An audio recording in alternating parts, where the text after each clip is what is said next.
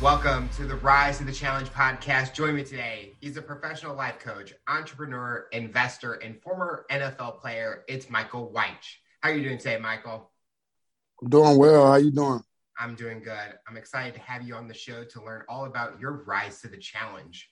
What we like to do first is go right to the beginning, talk about where you're from and what were you involved in growing up. Well, I'm from an area called South Norfolk. It's actually in the city of Chesapeake, Virginia, but the section is called South Norfolk. Grew up there, full of drugs, full of crime, just like gun violence most of the time. So you multiple killings, senseless killings. So you had to be pretty tough growing up where I had to grow up at. It was very, very challenging. I grew up in a family that was full of hustlers. They didn't know a lot of things that I knew that I was actually had a privilege to be exposed to. They were used to drugs, gun violence, and things like that of that nature. So they only knew and did what they saw. And, later on taught their kids the same thing. And, so my mother and father, they were in the drug dealing as well. Both were hustlers, both sold drugs. Actually, my father met my mother by running from the police and ran to my mother's house. What a love story. But, that's how they met. And eventually, my father, he ended up getting sentenced to 40 years in prison. So I grew up like every other kid in the hood without a father. Were your parents trying to do anything to bring in money with knowing the risk that they were taking at that time? Excuse me, say that again. Were your parents doing anything to bring money in, knowing that the risk that they were taking being in that kind of industry? Yeah, they were trying to bring in money. They was just trying to survive. That's how most people that grew up in my area knew how to survive. The superstars in my hood were the drug dealers. We didn't have any doctors. We didn't have any lawyers to look up to. The superstar was the man that sold the most drugs and had the jury and had the fresh car, the fresh kicks. And that's what we wanted to be like. We didn't have nothing else to look up to. We wanted to be successful. I wanted to be that. I wanted to have that. I wanted to have money in my pockets. And so did my mom, so did my father. This is generational curses that, we wanted to have the big, in my culture, we wanted to have the big Cuban links on our neck. We wanted to have the fresh shoes and the fresh BMW to drive. The only way to do that is to hustle hard. What kind of activities were you doing, like with athletics, or were you hanging out with friends to try to keep yourself away from going into that direction?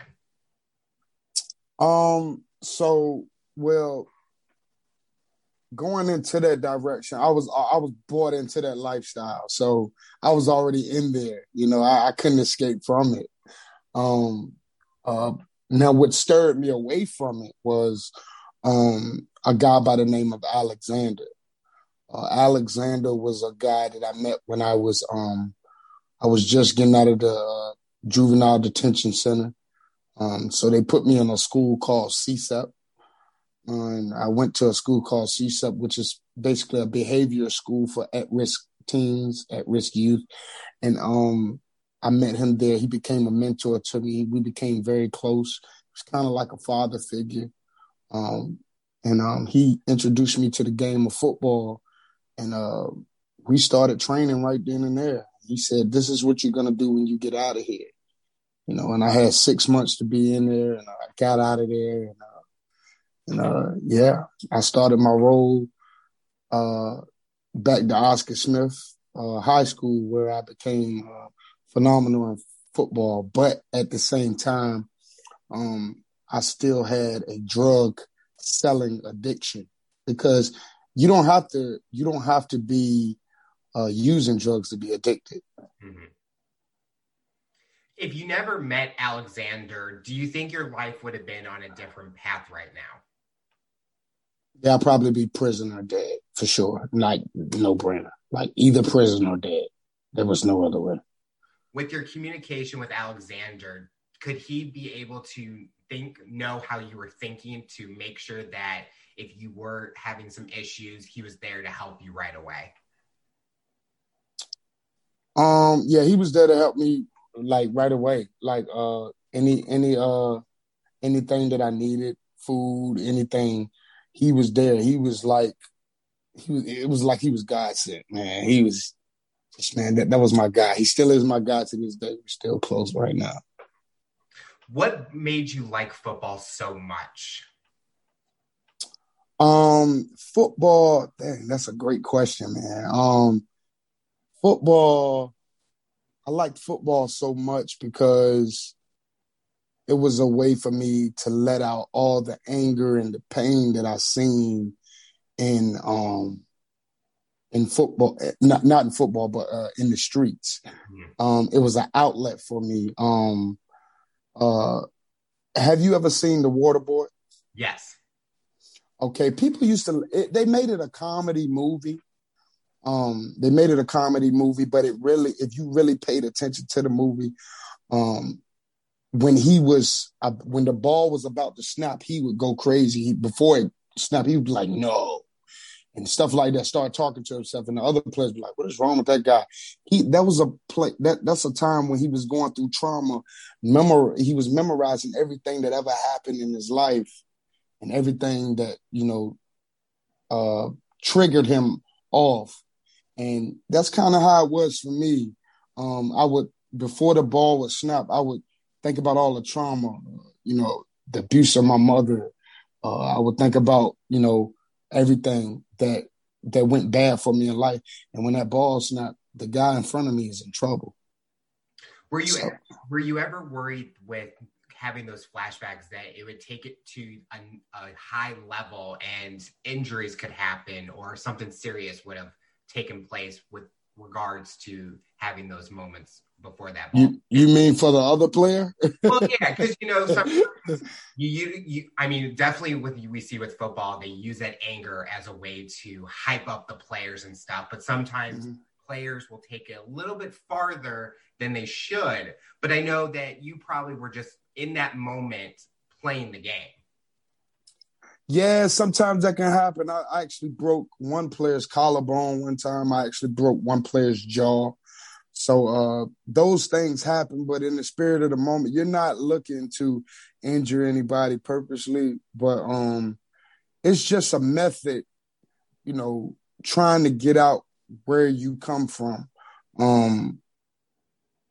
Like some guys don't understand that play, like football is a violent sport. And I played violent because I came from violence,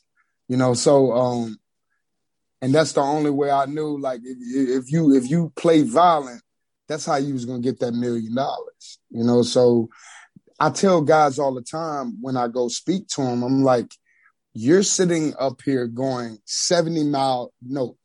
you're sitting up here going 70% effort in the football game. When there's a kid that has been through life, that has been through poverty, that has been through his mother abandoned him, his father is in prison, and you're going to go 70%, he's going to knock your head off because he's fighting for something. He's fighting for a spot to get out the hood. So that's what football basically done, man. You kind of just mentioned that. So was the goal always to expand the opportunities for you through football, or was there always maybe something other that you were going to pursue to get out of the situations that you were in? So basically football was a vehicle to get me to my true passion. Because I could care less if I played 30 years, 1 year. I didn't care because I knew how to hustle. I knew how to get money. Legally, illegally, it didn't matter to me. But my mindset started changing as I grew older, and of course, I wanted to do it legally. So that's when I, picked up books and started reading, following guys like Warren Buffett, Jeff Bezos of the world, the Jay-Z's of the world, who actually came from my culture, that came from my type of lifestyle. So those guys were those guys I read up on, and that's when I wanted to start, being an entrepreneur, an investor. But little did I know I was already an entrepreneur as a kid, selling drugs. But if you could run a drug business, I tell kids all the time, you can run a company. So you don't have to sell drugs. If you can do that, you are a CEO. So go try to be a CEO of a company. So I knew that, and that's when I started a business. And football gave me a platform to start that business, to blow it up faster. I wouldn't have to build it from the ground up. I have, the platform to do that. So I thank football for giving me that. But that's what I ultimately wanted to be, was entrepreneur anyways. You brought up a great point with the whole drug industry. It's like those people, it's a business in a way, and you have to do sales tactics and all of that. And those same skills is what people in big Fortune 500 companies are doing. So if you're able to do that, you're able to do a lot more, and you're able to expand the horizon in a way. And that was a great point that you made, where the industries are similar and they're using techniques. When you were going to leave high school, where was that next direction for you? Were you pursuing any colleges? Were any scholarships coming for you? Yeah, when I left high school, I had a lot of scholarship offers. I was originally going to go to Clemson University, but my grades wasn't. They were good, but I didn't have enough grades to qualify to go there. So I had to either pick a smaller school, or I had to go to junior college. And the ability that I had as far as football, no disrespect to the smaller school, because any scholarship is a blessing.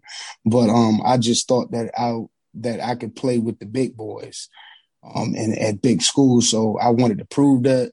And that's why I ultimately picked to go to the junior college. So I went over to California. I went to junior college, and I killed it over there, man.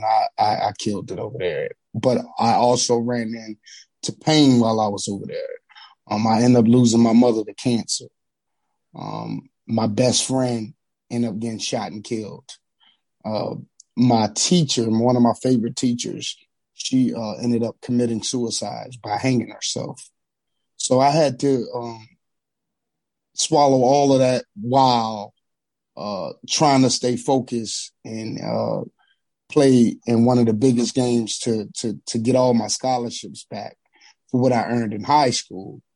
But I went out there, I hustled through the pain, and I ended up becoming one of the top defensive linemen in the nation. I went out there and I did really well in that game.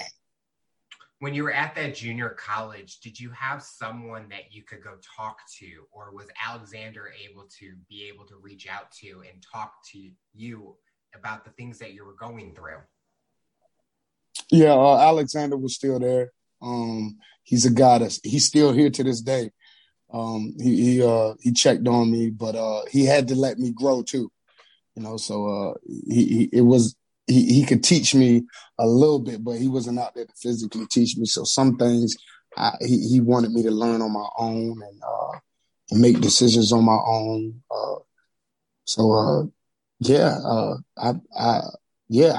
I went through some growing pains out there. That's for sure. I went through some growing pains out there for sure. And, but I ultimately ended up earning a full scholarship to the University of Miami. That's awesome. A lot of people think that like junior college or community college is like a downgrade in a way. But for you, was it able to be a stepping stone to finally get to that Division I school that you were looking for, to play with the big boys? Well, first of all, junior college, a lot of people don't know, junior college is you have to be mentally strong to be in junior college because not all junior colleges have scholarships. Mm-hmm. So some junior colleges, and they offered me scholarships, junior colleges, when they found out that I wasn't going straight out of high school to college. So some of the junior colleges that had scholarships offered me, but I just felt like they wasn't a great fit for me scheme-wise. So I found a college, East LA College, where I became one of their best players ever in school history. But they didn't have scholarships. So we had to get it how we live. I didn't want to spend any money out there, because I ain't want to go flat broke or nothing like that, spending money. I was a smart guy when it came to money. So I elected to, hey, I'm going to sleep in the locker room, dude.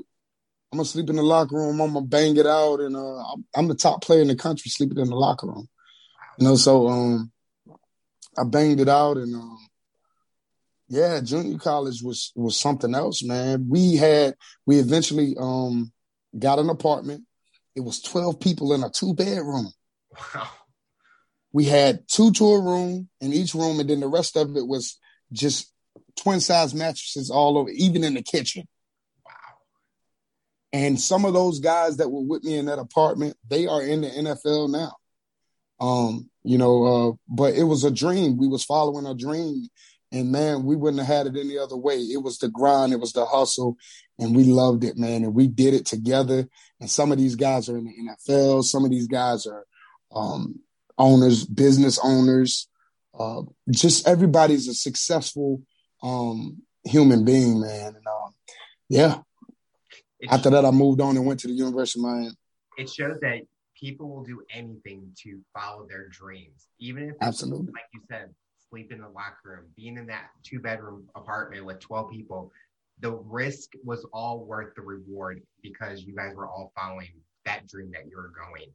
When you finally got to University of Miami, what was the thought? What was going through your mind in playing at that level or being on that campus? Well, what was going through my mind, I was always a poised guy, so I knew where I worked hard to be, So when I got there, I said, okay, we're here and let's dominate, let's dominate. Let's leave a mark, whether, by any means necessary, let's leave a mark. But little did I know, as soon as I stepped on the field, I left a mark. And when I stepped on the field for my first game at the University of Miami, I became the first African-American from Hampton Roads, Virginia, South Norfolk, to play at the University of Miami. So that was a huge accomplishment right there.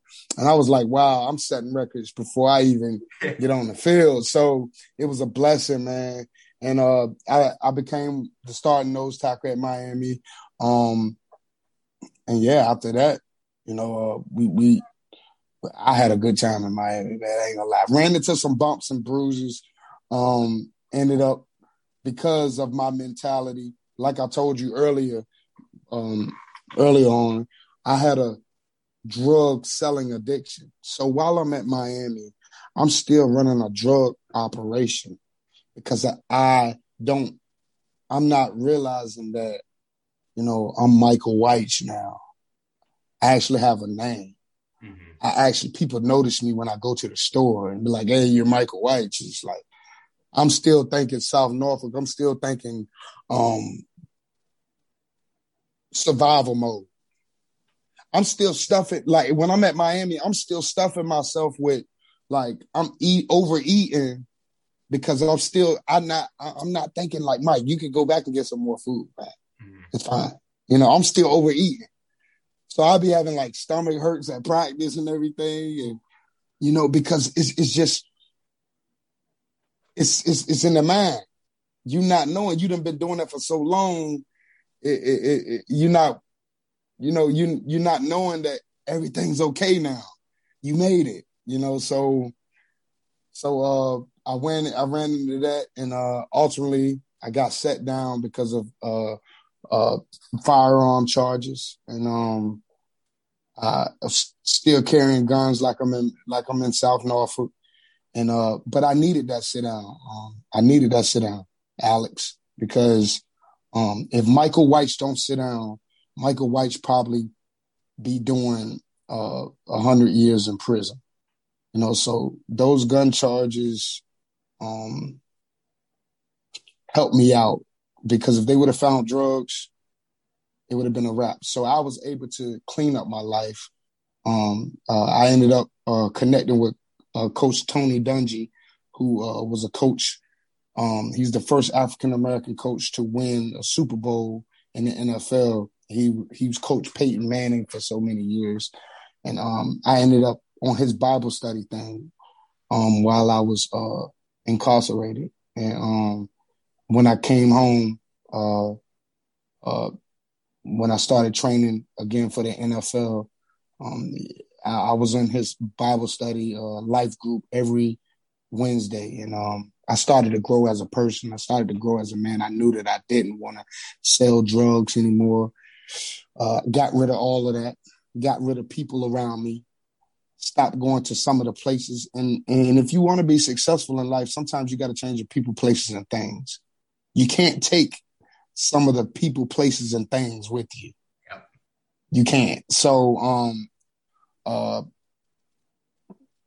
I committed to truth. I submitted to truth. I submitted to positivity. I submitted to just being a great individual. I didn't need those things anymore. And like I said, I know some people will ask me, Mike, well, would you change anything? No, I wouldn't change anything. Yes, it cost me getting drafted. Yeah, it did. But at the same time, so many people are worried about people getting drafted instead of their mental health. That's what the world's worried about. He didn't make it he didn't get drafted. What about my mental health? How are you doing mentally? Not one person I don't remember asking me that.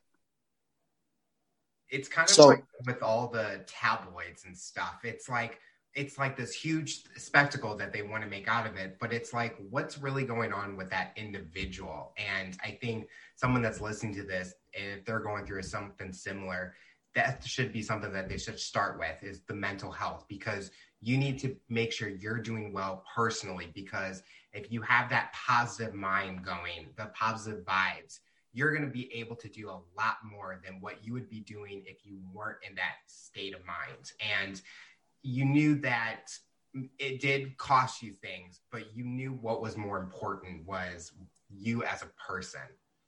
Yeah. And when I got that part right in my life, everything started to fly open. Green Bay, I got a call from Green Bay. The Packers gave me a call, so I flew up to Green Bay, and I instantly picked up where I left off. I never questioned my athletic ability. I always had great athletic ability, so I went out there and did what I did best, and that was, dominate on the football field. And I got one last phone call, and it was from my sister. My younger nephew, who I was like a father figure to. You ask him who his father was, he'll say my Uncle Mike. One day him and his friend was in the house. His friend was playing around with a gun, being a goofball. He didn't mean any harm though, but decisions. Playing around with a gun in the house, and the gun went off and struck my nephew in the face and killed him. Oh. Yeah. And when that happened, that was the last blow. I went up to Coach McCarthy, head coach of the Green Bay Packers, who is currently the head coach of the Dallas Cowboys now. I went up to Coach McCarthy and I told him, Coach, I think I want to pursue a career in life coaching. I think mental health is more important right now. I'm trying to save some lives around the world. As we were practicing today, my nephew just got killed, who I was like a father figure to. He was my son, if you ask me. It's my pride and joy. And I just, I want to go back home and start my life coaching business and motivational speaking career. And he said, well, if you do that, you're going to be the greatest Green Bay Packer to never play. He said, because I knew you was just about to be an all-pro nose tackle the way you were playing. And I said, thank you, Coach. He said, you need anything, we're here to help. I totally understand. Just let me know. I was like, could you give me a letter of recommendation? That's about it. He gave me a letter of recommendation, and it was one of the best letters I ever seen. And that helped me start getting speaking engagements around the world, man. And now I speak over 100 times a year around the world. And that's what they call me, the greatest Green Bay Packer to never play, because I've inspired countless people from committing suicide. I've inspired countless people from that former prison inmates to not go back to prison, to get jobs and start businesses. I mentor, I life coach professional and college and high school athletes around the world. So that's better than a sack or a tackle any day. Were you ever worried when you were going up to your coach that he was not going to be happy with your decision, or you knew the kind of person he was that he would be able to accept it? Coach McCarthy is a great guy, man. And he was just so understanding. Because I came up to him with tears in his eyes. He saw that I was hurt, man. And but he knew I had a lot of football left in me. And but he knew that I was serious about what was going on. Other coach, Winston Moss, who was right there, who was a former Miami Hurricane himself. He when I told him what happened, because I came to practice crying. I couldn't stop crying, and he just hugged me and man, those guys were so supportive of my decision and what I wanted to do. They said they would have liked to see me play a lot more, but the game is in great hands, man. The game is in great hands. The nose tackle position, I see a lot of nose tackles getting after it, so it's an enjoyment to watch. But I'm gonna leave the game to them, and I'm gonna try to help the mental health side of athletes before they even get to them, so they could be, mentally, as well as socially and physically healthy, So, that's what I enjoy doing, man. And they gave me a platform to do that. So, have you ever had that itch to kind of get back into football? Or yes, yesterday. Hey, look, I found myself. Hey, man, that's funny you say that, right? I found myself in a 3-point stance yesterday in the middle of the living room. My grandmother said, "Yo, Mike, what are you doing right now?" I said, "Grandma, I'm sorry. I'm just having flashbacks." She said, "You need to make some phone calls to get back into the league or get in somebody's league to play again, because you are losing your mind right now." I said, I know. It's just the love of the game and the love of football. The game of football has brought so much joy. It brings people together. And I just love being around it. But like I said, the game is in great hands, man. And I like to get down there in the 3-point stands every now and then, But I'm only 28 years old, so that's why people still asking me, "Man, why don't you still play?" But it's like, why would I still play when I just sold over 200,000 T-shirts? Why would I still play when I go speak 100 times a year and I'm making the same amount of money as some NFL players? Why would I go and play when I'm tapping into real estate? I'm owning houses. I'm owning apartment units. Why would I do that? I don't have to get traded. I don't have to get released from a team. I don't have to worry about those things. And to be honest, the NFL is a dirty game, man. It could be cutthroat. They'll cut you and all of that. I ain't got time to go through all that. I like where I'm at right now. So after you told your coaches about leaving and going back home and starting your coaching business, what was the atmosphere like with your family? Were you guys able to become closer through all the trauma that was happening, or how did that go coming back?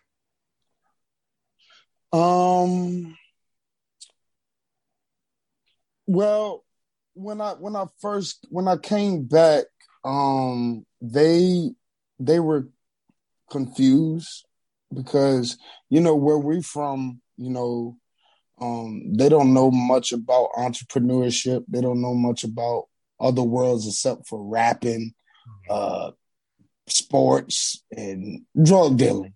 So when I said I wanted to be this, they were like, how are you going to do that? Like, I said the same way you didn't think I was going to be an NFL player. Some people didn't think that was possible, you know? So it was just a bunch of confusion. Like, but then after a while, you know, when they saw the vision, like starting to like, they was like, oh, okay, I see what he's doing. It was like, okay, wow. You know, I basically took my whole brand and made it an inspirational story, you know. And yeah, man, it sells, man. It sells. I'm just so grateful, man. It sells, and I'm just like I said, I'm the boss of my own company. So, but yeah, they was trying to figure out like, are you serious? You don't want to play for the Green Bay Packers? Are you crazy? What is wrong with you? So they was just going crazy, like so. But after a while, they was like, okay, I see what he's doing. I think if I was in that same situation, like leaving sports and coming to entrepreneur, my parents would be like, how are you going to make money? Like they're going to have that kind of mindset and making sure to make the right decision. And it kind of sounds like your family wanted to make sure you were making the right decision, but you knew inside that this is what you were meant to do. And you needed to get out there and inspire people and help people with their mental health. Because even nowadays, right now, through this whole pandemic, mental health has been a huge concern because people aren't able to cope with everything that's going on. Were you able to, or what has been a proud moment for you during this time of being a life coach or speaking in front of people? Proud moment. Well, I won an award. Awesome. So I'm an award-winning life coach now. I've also I got my jersey retired at one of my schools. Also, I've gotten, like I said before, I've gotten countless emails and stuff like that of people telling me that I stopped them from killing themselves, man. That right there is like, that's my championship. That's my Super Bowl. That's my NBA championship. You know, that's where I get my championships from now. When a young man say I inspired him to get his GED, and now he's going to junior college, and now he's gonna take off to a 4-year school. You know, my Super Bowl is a young man telling me, like, yo, I'm not going to prison. I'm not going back to prison. I'm about to go and do this because he been looking at me. He been seeing me. So I've realized now I'm a leader, and I got people even that's getting out of prison watching me, you know, and I gotta keep straight because they looking for me for answers, you know. So those are my proud moments, man. Just watching, you know, I have one guy that I mentor. He just came home from prison. He has some crazy charges, and he don't want nothing to do with the streets anymore. He just want to take care of his family. He has a job now at the shipyard. He's making $100,000 a year. You know, so it's like I am winning, and as long as I'm doing that, I don't care about what the media don't see. I don't care about it because at the end of the day, I'm changing lives around the world. And when you're doing things like this, it don't get notoriety. It don't get, you know, that Tom Brady touchdown throw. It don't get that, you know, and I'm cool with that, you know. But as long as I leave a mark before I leave here, I'm cool with that. And, you know, just changing people's mindset one by one, planting that seed. That's all I care about. And I always say that, you know, when a person do something great, you know, that wasn't in the playbook, but it should be. That's my quote for that. So basically, you're that silent hero that no one has heard much about, but the recognition that you get from, and I loved when you said it, that the kids coming up to you and saying, I'm not gonna go down the bad path, but I'm gonna go down a positive path. To me, that would be the greatest thing, because they were able to take something that I said and they're going to utilize it. And you'll probably love seeing them 10 years from now and the things that they're going to be able to accomplish. And you'll know that 10 years ago, I said something to them, and now look at this amazing path that they've taken. I mean, dude, like drug dealers, former drug dealers, are telling me, yo, I put down the kilos, I put down the pounds of marijuana because you inspired me to start my business and all of that. Because I tell them all the time, it's only a matter of time before you get caught, dude. You're going down, bro. You're going down. Yep. But I always tell them, if you can run a dope business, you can run a company. Yep. You can run a company. And when I started teaching that logic, they was like, yo, he's right. Like, you're a CEO. You are a CEO, man. We just you don't see it at that moment because we don't have nobody teaching us, you know. But you are a CEO right there. You're running a whole business. So, yeah. Looking at your journey so far, what's the one big thing you've learned about yourself? About myself.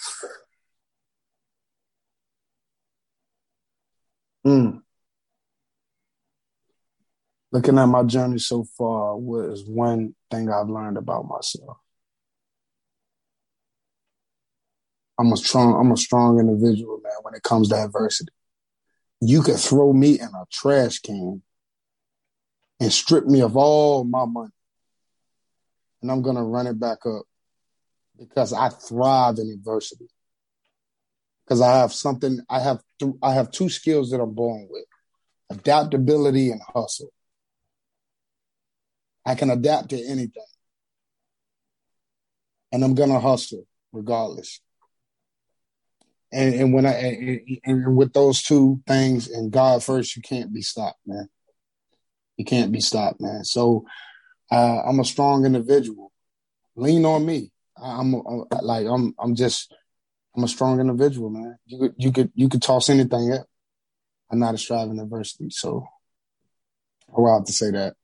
That's an awesome something to learn about yourself, because those two skills you can utilize any way, and it makes you even stronger each and every day. What does the future look like for you? What are something that you want to accomplish personally and professionally? Professionally, one day I want to get into screenwriting, like writing movies. I'm very interested in that because I have some things coming out. I have some spoken word that I've made. So I be in the studio a lot now, creating spoken word. I have one called Hustle Through the Pain, which I'll send to you. And it's about a guy named Kenny Gray. He's pursuing a movie acting career. And so many people in his family get killed and stuff a week before he has to. It sounds a little bit like my story, right? I flipped it. His family got in, he just had a bunch of stuff happen a week before he had to perform this audition. And he smashed it, man. He smashed it. And he not only did he get the role, but he got the lead role. And he went on to do great things, man. So it was called Hustle Through the Pain. And we're actually going to do a video of that, almost like a music video, but it's going to be like a short movie of showing how this guy, the raw emotion, how this guy, when he went in the locker room, because, he broke down crying, smashing the clipboard. Like, it's going to be something special, and I'm going to be directing it. So I want to get into that, man. It's going to be fun, man. And it just be something for the people to look at and give somebody, it's just to help somebody, and, I don't care about getting rich off that. If I get rich off of that, oh, well. If I don't, I help somebody. It's cool with me. It's always important where, like, even with this show, we're not telling people how to live their lives. We're just trying to maybe inspire or help someone that has gone through a similar journey that we've been on, and in other ways that we were able to overcome them. And I like the idea of that video, because nowadays videos are so huge with what people are watching nowadays. And if they can visualize something, they can take anything from that and utilize it in their daily life. So I'm excited to see that when it comes out. Man, it's gonna be dope, man. I can't wait to do it, man. It's gonna be awesome, man. So that's what I do. I put my money to meaningful things now. How can this help somebody? Like all my hoodies that I'm doing now is basically hoodies and t-shirts. It has a meaning on them, so it can have a ripple effect around the world. I don't care about putting your famous drip up there and all that. No. This shirt gonna have a meaning up there, a quote up there for you to take with you. And then when somebody in the store see that quote, like, yo, where did you get that shirt from? Boom. And that next thing you know, because it means something to them. So, man, I'm just excited. I love what I'm doing. I love it. The final question I'll ask you, for someone that's listening to this interview based on your journey and experience, what tips or advice would you give them to overcome obstacles, accomplish their goals, and rise to the challenge? One, tips I would give a person about that. One, follow your dreams. Two, don't listen to nobody. Don't listen to you. I hate to say this. Don't listen to your mother. Don't listen to your grandmother. Follow you. Do what you want to do. Number three, never give up. Always, even when it gets tough, never give up. Because it tastes better when you starve for it. Ooh. It tastes better when you starve for it. I promise you. It tastes better when you grind and you hustle for it. You're going to go through life challenges. Just like I told you the story about Kenny Gray. You got to hustle through the pain, baby. I'm telling you. Because during your darkest moments, that's when you're going to probably get that call. Your biggest opportunities are going to come in your darkest moments sometimes. And you got to be prepared for it. I know you hurting. I know it's hard. I know you down on all fours right now. You can't get up, but you got to get up, because at the end of the day, you got to accomplish the mission. The mission is not going to be a straight shot. It's going to take you through some detours. Yep. Period. This is not for the weak and uncommitted, baby. Hey, listen, this is not for the weak and uncommitted. You got to be prepared for whatever. This is a battle, man. But if you stay focused and you keep your hustle, and I promise you it will happen. That's in business. That's in anything. Your business right now you ain't making as many sales as you want to make and all of that. Stay focused. Don't give up on the business. This is your dream. Stay focused. And have fun. Have fun. Enjoy the journey. Have fun. And keep negative people from around you. Yep. Yeah, it just blurs everything. Keep them away from you. It's like a disease. Keep it away from you. Well, Michael, I want to thank you so much for coming on this show. You're inspiring so many people, and we're excited to see what the future looks like for you. Thank you, buddy. Thank you for having me.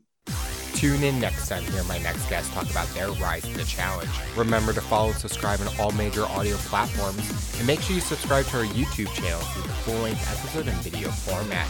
What path will you take to accomplish your goals? You decide.